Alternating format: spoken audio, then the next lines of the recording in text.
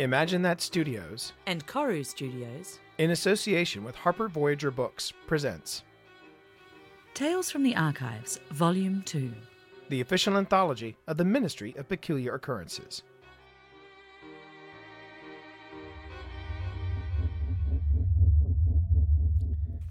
Well now, look at this. A lost file featuring none other than New Zealand's own. Now let's see exactly... Eliza?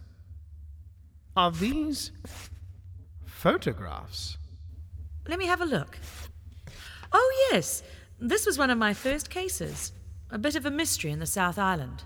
So this isn't a photojournal of indulging in your hobby of wanton mass destruction and chaos? I'll have you know, I resemble that remark. My God, woman, are you trying... Keep your shirt on, Welly. I'm only pulling your leg. I am no more responsible for these images depicted here than your cat is. You underestimate Archimedes. They are certainly remarkable, but also...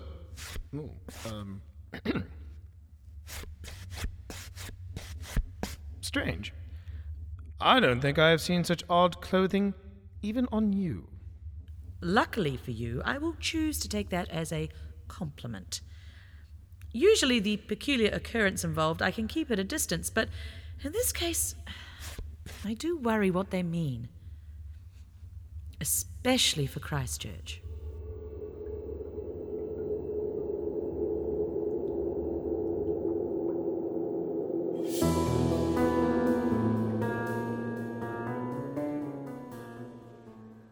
The Wrong Camera by Catherine Ford.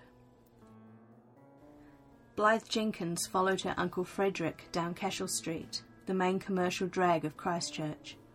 Blythe gripped her hands together tightly inside her handmuff, trying to contain her excitement.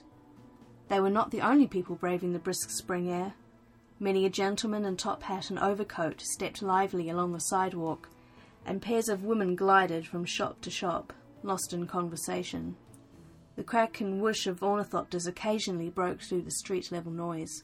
Hansom cabs rattled past, horses' hooves sending up puffs of dust.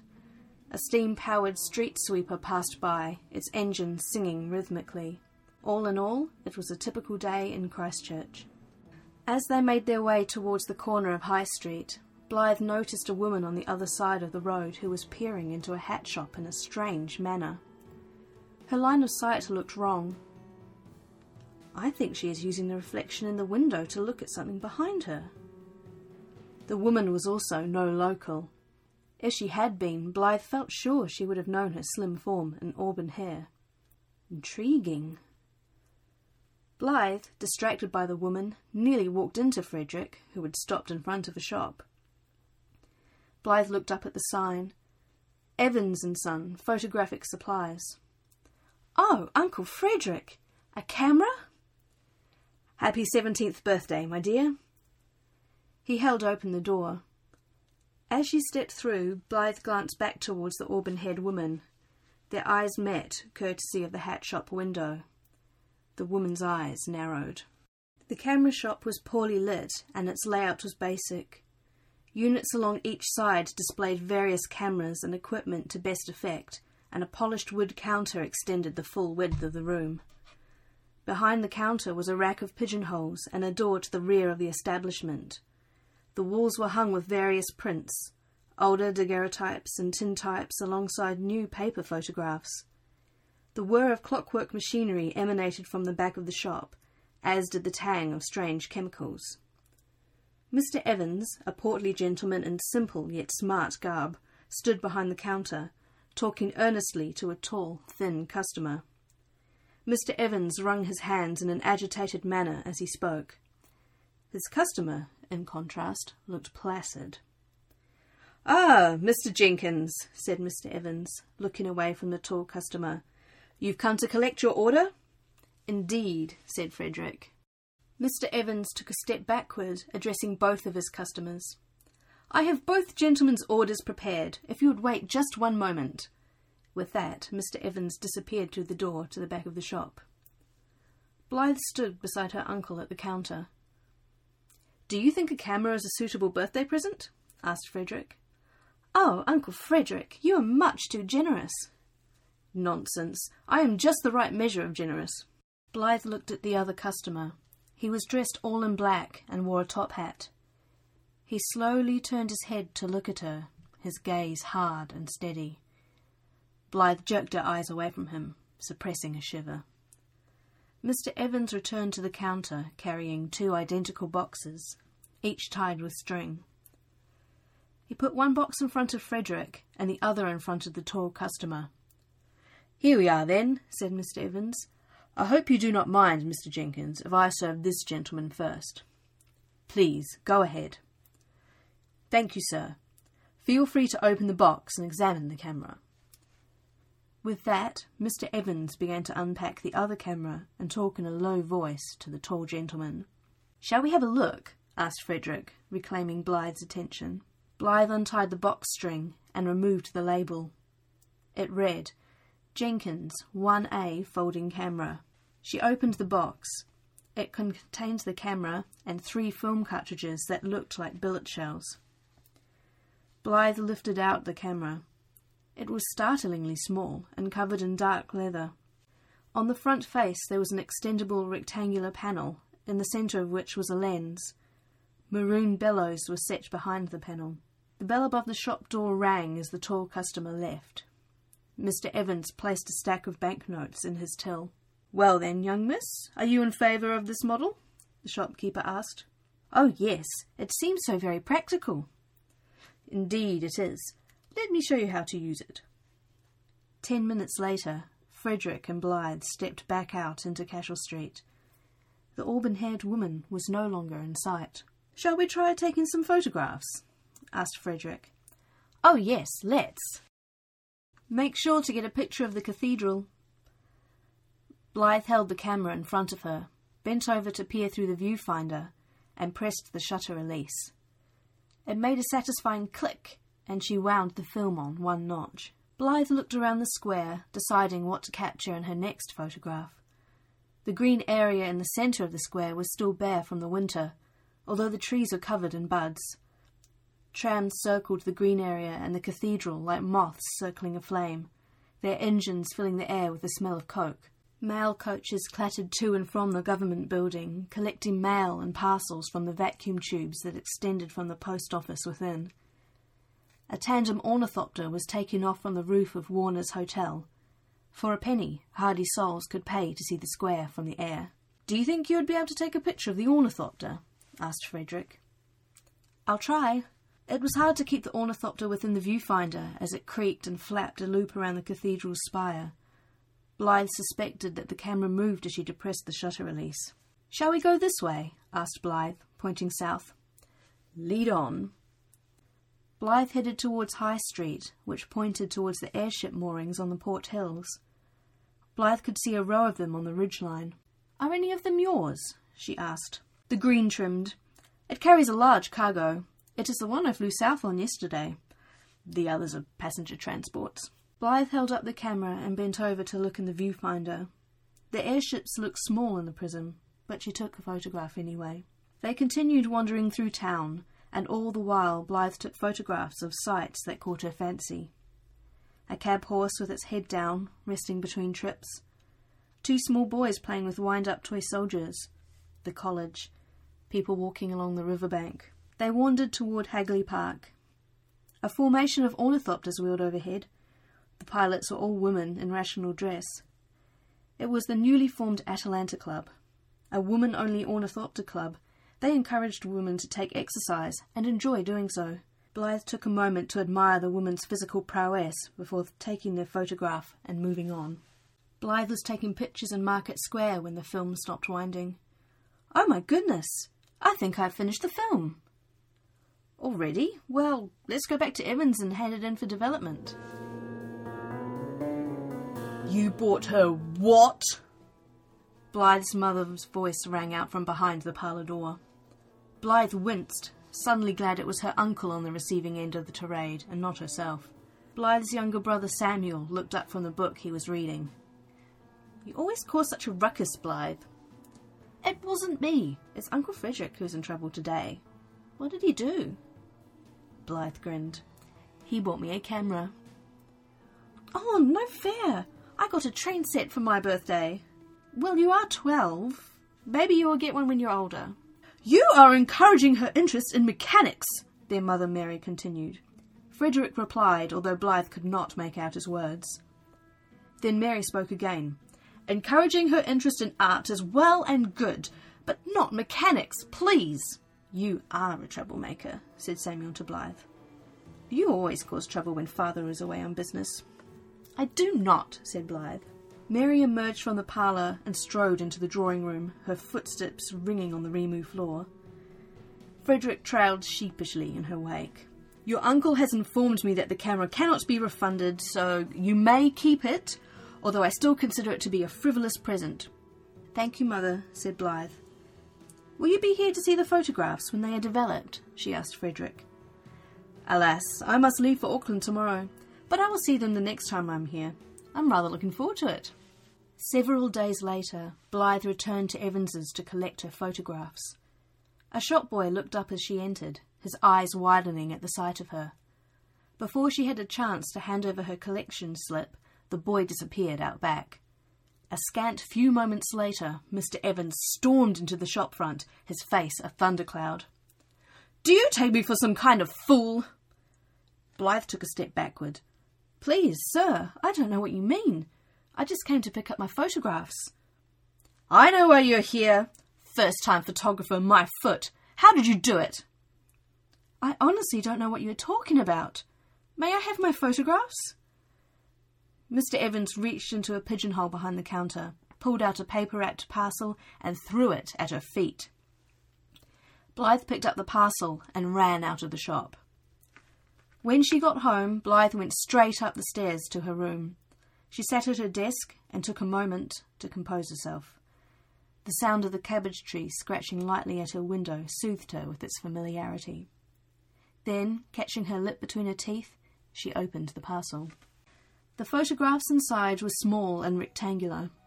Blythe only needed to look at the top one to see what Mr. Evans had been shouting about. It should have been a picture of Christchurch Cathedral, and indeed it was, but it was not the same Christchurch Cathedral she had photographed. The top half of the picture showed empty sky, but all of the spire and some of the tower were lying on the ground in a large pile of rubble. The damage shown in the photograph was far more extensive than the damage of the 1888 earthquake several years earlier. The spire had only lost its tip then.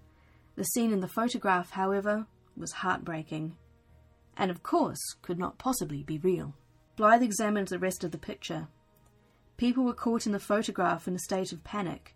Some were running, some had their mouths agape in silent screams, some were embracing to comfort one another. What struck Blythe was that they were all dressed in the most scandalous manner. Women were wearing shirts and skirts that left their limbs bare, some with their hair flowing uncurled and untied around their shoulders. Men also wore short-sleeved, simple shirts, although a few were wearing suit jackets with unusual thin ties. Very few people were wearing hats. It looked like everyone was in their underwear. She flicked through the rest of the photographs, but found them to be just as bewildering. The photograph that was supposed to show the ornithopter instead showed a massive passenger airship of a kind Blythe had never seen, all smooth curved lines with QE2 emblazoned on the side. The photographs taken at the college showed people dressed as circus performers, and the majority of their audience again looked like they were in their underwear. The photographs by the river showed an assortment of unusual people, from a slender man on a velocipede, dressed in very little clothing and with an oddly shaped helmet on his head, to a woman with her hair pinned in neat rolls under a small hat, wearing a dress that was fairly decent, except that it showed her ankles and forearms, to a young man with greasy long hair standing on a tapered board that seemed to hover a foot off the ground. As she shuffled through the photographs, searching for a single one that showed what it was supposed to, Blythe heard a horse clatter around the house to the back garden. Her friend Charity often visited on horseback. Charity lived on a horse ranch near Hallswell, a town south of Christchurch. Blythe quickly bundled up the photographs and hid them in the back of her wardrobe. Then she went downstairs to greet her friend. Charity had already made herself at home in the drawing room. "Good day. Samuel was telling me about your photographs. May I see them? Samuel was also in the drawing room, looking expectant. They didn't come out very well. May I show them to you later when I'm not so upset about it? Samuel looked cheated, but Charity shrugged it off. All right. Want to hear some gossip about my sister? Yes, please. The next day, Blythe headed back to Evans's with the package of photographs and the camera, determined to explain that there must have been some mistake. She was so nervous that she walked straight past the shop, lacking the courage to go in, and had to turn around at the corner and backtrack. As she approached the door, she nearly collided with a figure exiting the shop. It was the other customer, the tall man. There was another man with him, shorter and not so wiry, but similarly dressed. The fierce expressions on both their faces made Blythe stumble backward. The tall man pointed at her. That's the girl who was in the shop the day I picked up the camera. The other man stepped forward, smiling fiercely. Good day. I believe you have something of ours. Would you be so kind as to come here and hand it over? Blythe saw the tall man reach slowly under his coat, keeping an eye on the other people on the street. Oh my goodness! He has a gun, Blythe thought. She backed up slowly. The shorter man made an exasperated hissing sound. You'll get a reward if you hand over the camera. Then the bell above the door announced someone else was coming out of the camera shop. It was Mr. Evans, and he was crawling on his hands and knees, his face bruised and blood soaking one sleeve. He looked up at the scene before him and cried out, I'm sorry, miss. I didn't know what their special lens was supposed to do. I didn't know I'd mixed them up. The shorter man looked down at the shopkeeper, a look of disgust on his face. He's still moving, Rhodes, he said. The tall man, Rhodes, approached Mr. Evans, adjusting his grip on his cane. These aren't nice people, girl, cried Mr. Evans. Run! With that, he reached out and grabbed the shorter man's ankle. Blythe ran. Shoppers looked at her in surprise as she sprinted along Cashel Street, her bonnet flopping backward. When she reached the river, she dared a quick look back and saw the two men far behind. Mr. Evans had delayed them, but they were in hot pursuit. Blythe turned south and ran along the riverbank. It was only when she got to the hospital that she realised she was running the wrong way. Where was she even running to? Home was in the other direction. A quick glance showed the men were gaining on her. She spied several horses tied outside a hotel and had an idea. I could go to Charity's house. With that, Blythe ran over to one of the horses, looked around to make sure no one was watching, and unhitched it. She mounted, shoved the camera and photographs inside her jacket, and took off down Lincoln Road at a full gallop. The most northern section of Lincoln Road bordered Hagley Park by the cricket fields. A game was being played. One of the batters hit a 4 as Blythe passed. The spectators clapped politely while craning their necks to see who was disrupting their peace. Blythe ignored their disapproval. As Blythe crossed the railway tracks, she looked behind again.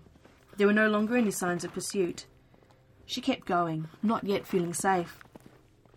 Her mount must have been bored standing outside the hotel, because it was more than happy to gallop freely. Blythe rode past the windmills and the grain silos. A carter yelled at her as she dodged around him, startling the cart horse. Blythe looked back once more. There were 2 small shapes in the sky behind her. Ornithopters. She tried to convince the horse to go faster. She blew past a line of warehouses and soon after left the industrial area behind. There was less than 2 miles of farmland and horse ranches until she reached Charity's house. But when she looked back again, the ornithopters had gained on her. She could faintly hear the creak and whoosh of their wings and even see the 2 black-clad men operating them. She pushed on. She was still a mile from Charity's house when one of the ornithopters swooped around in front of her, low over the road. The horse, who up until that point had been enjoying the ride, suddenly decided he did not like the game anymore. He bucked, throwing Blythe to the ground, and fled back the way he had come. Blythe climbed to her feet, her backside stinging in a way that foretold an impressive bruise. The tall man was hovering his ornithopter above the road behind her, and the shorter man was landing his in the road ahead. Blythe gulped, backing up from the man. "You're not very smart, are you?" he said, all pretence at friendliness gone. "Leading us out here to where there are no witnesses. You're making this easy for us." He cracked his knuckles and moved towards her. "No witnesses, huh?" sounded an unknown voice. Then a gun fired twice. A cable on the shorter man's ornithopter snapped with a twang. One of its wings dropped, nearly hitting him on the head. Blythe turned to see the woman who had been outside the camera shop that day. She was standing in the field beside the road with a pistol in each hand, wearing a lady's blouse and men's breeches. A horse stood foaming at the far end of the paddock, its legs splayed, gasping for breath. Blythe had not heard another horse approaching over the sound of her own and the flapping of the ornithopters. The shorter man reached under his coat and drew a gun, moving as if to shoot the newcomer. The woman was faster. She shot again, and the gun flew out of the man's hand to fall in the dirt of the road. "Well, well, well," she said. "Bell and Rhodes, well-known lackeys of the House of Usher, accosting a young lady in the middle of nowhere. How strange." She walked as she spoke, and nimbly vaulted the fence into the road. "Who are you?" asked Bell. "Surrender in the name of the ministry," said the woman as she moved to stand in front of Blythe. Then she let out an evil chuckle. "Or else." Rhodes tried to fly his hovering ornithopter up away from the fracas. The woman shot at it several times until a cable snapped in its wing as well. The ornithopter lurched and fell out of the sky into the field with a sickening crunch. "Why are you involving an innocent girl in this?" the woman demanded of Bell. "Did you mess up? What would your patron think of that?" "Shut up, ministry hussy, and get out of the way." Blythe looked at the wreckage of the ornithopter in the field. Rhodes clambered to his feet, moving stiffly and clutching his head. He fumbled a pistol out of his coat and lifted it. He was aiming at the woman. "Look out!" cried Blythe, while pushing the woman to the ground. The bullet went over their heads. Without standing, the woman whipped one of her pistols around and shot Rhodes in the right shoulder. He let out a strangled yelp and then dropped his pistol. Bell used the distraction to dive towards his gun. The woman covered him with the pistol in her left hand. "Don't even think about it." Rhodes picked up his pistol in his left hand and aimed it steadily. The woman stood and backed up enough so that she could see both men at once and kept one pistol on each. "Drop your weapons, men." "You are outnumbered, you stupid chit. Drop yours," said Bell. "Are either of you as good a shot as I am, I wonder?" "You wish to take the chance?" "Be smart, whore. I'd have no trouble putting one between your eyes," said Rhodes. They had all forgotten Blythe standing in the middle of the shooting zone. The nerve! She drew the camera out of her jacket and held it high over her head. "Stop!" she cried. They all looked at her. "Stop, or I will smash it!" Bell uttered a strangled cry and lurched forward. The woman rushed him and knocked him soundly on the back of the head with the butt of a gun. He crumpled to the ground, unconscious. Watching Rhodes carefully, she tucked one pistol in her belt and held a hand out to Blythe. "Give me the camera and the photographs." Blythe took a step backward. "Why should I trust you over them?" "Good girl. I like you." The woman grinned, still looking at Rhodes. "You can trust me because after you give them to me, I am going to let you go. That's all that matters to you, right?" Blythe weighed up her options and then handed over the camera and the packet of photographs. "Run home," said the woman. Blythe ran. She didn't look back. She didn't want to know what would happen next. A few hundred yards up the road, Blythe found her borrowed mount grazing on the grass verge. She mounted and rode the horse back to town. She hitched it outside the hotel again and headed home on foot. When Blythe got home, she went straight up to her room and shut the door, feigning a headache. Then she sat at her desk and listened to the scratch of the cabbage tree on the window.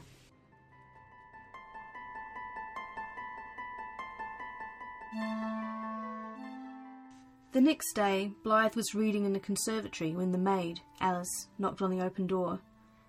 "Excuse me, there's a Jane Goodman here to see you." Blythe followed Alice to the parlour. There, seated on the settee and sipping tea under the quizzical eye of Mary, was the auburn-haired woman. She was dressed properly. More than properly, she was in very fine clothes indeed. "Ah, Miss Blythe Jenkins?" the woman asked. "Yes, Madam Goodman?" "Indeed, pleased to meet you. I found this while I was out for an afternoon stroll yesterday. It is very lucky that the printing receipt was still attached." The woman opened her reticule and pulled out a camera and a paper-wrapped package. Blythe gasped. "Oh, my, thank you very much." She took the camera and the package. "Blythe," hissed Mary, "would this be the origin of yesterday's headache?" Blythe gave her mother a shamefaced look. "I'm sorry, Mother." "I had a quick look through your photographs. I hope you do not mind," said the auburn-haired woman. "I'm an amateur photographer myself. If you like, I could show you a few tricks. Would you have a moment to step outside?" "That would be very kind, thank you." Blythe led the way to the back garden, eager to speak to the woman in private. The woman took the camera off Blythe and pretended to explain something of its use, moving the front panel on its tracks. "This isn't the same camera, and those aren't the same photographs." What was that other camera? The photographs were unusual. The woman snorted indelicately. "That's one way of putting it. There was once a monocle that showed people other times. It had been made by a magician long ago and was supposed to be in the collection of a wealthy heiress, but when she died, it wasn't there. I tracked it down to those men. It seems someone had the bright idea of grinding a camera lens out of it." "A monocle that shows people other times? That's very peculiar." "Indeed," the woman smiled. "Wait a moment," said Blythe, taking the camera off the woman and pretending to look through the viewfinder. "Other times? So those things, they will happen?" "I think so." "But one of the photographs showed the cathedral in ruins." "I saw that photograph. I don't think you need to worry about that. The people were wearing very odd clothes. I'd guess it's not going to happen for a long time." "Who are you? I assume your name is not really Goodman." "My name is Eliza." "What are you? I heard you say ministry. Are you part of the government?" "In a manner of speaking." "I'm an agent." She tapped her lip with her finger, a small frown creasing her forehead. "You handled yourself well yesterday. You may hear from my organisation again one day. Possibly." Eliza looked at her pocket watch. "My apologies. I've an airship to catch." "I'm sorry for keeping you, and," Blythe said, keenly earnest, "thank you for saving me." "Oh, not at all," said Eliza. "Thank you." They walked around the house to the front gate. "Keep practicing your photography," Eliza said. "I will." With that, Eliza wandered down the road towards the city centre, giving a jaunty wave as she went. Blythe returned to the back garden and sat by the steam-powered water pump. She opened the packet of photographs. They were similar to the ones she had tried to take. Christchurch Cathedral, spire intact, Market Square, the college, normal, everyday Christchurch. Then she got to the very last picture. It showed the massive airship, like nothing in the skies today. The airship had its name on the prow. QE2. Indeed, most peculiar.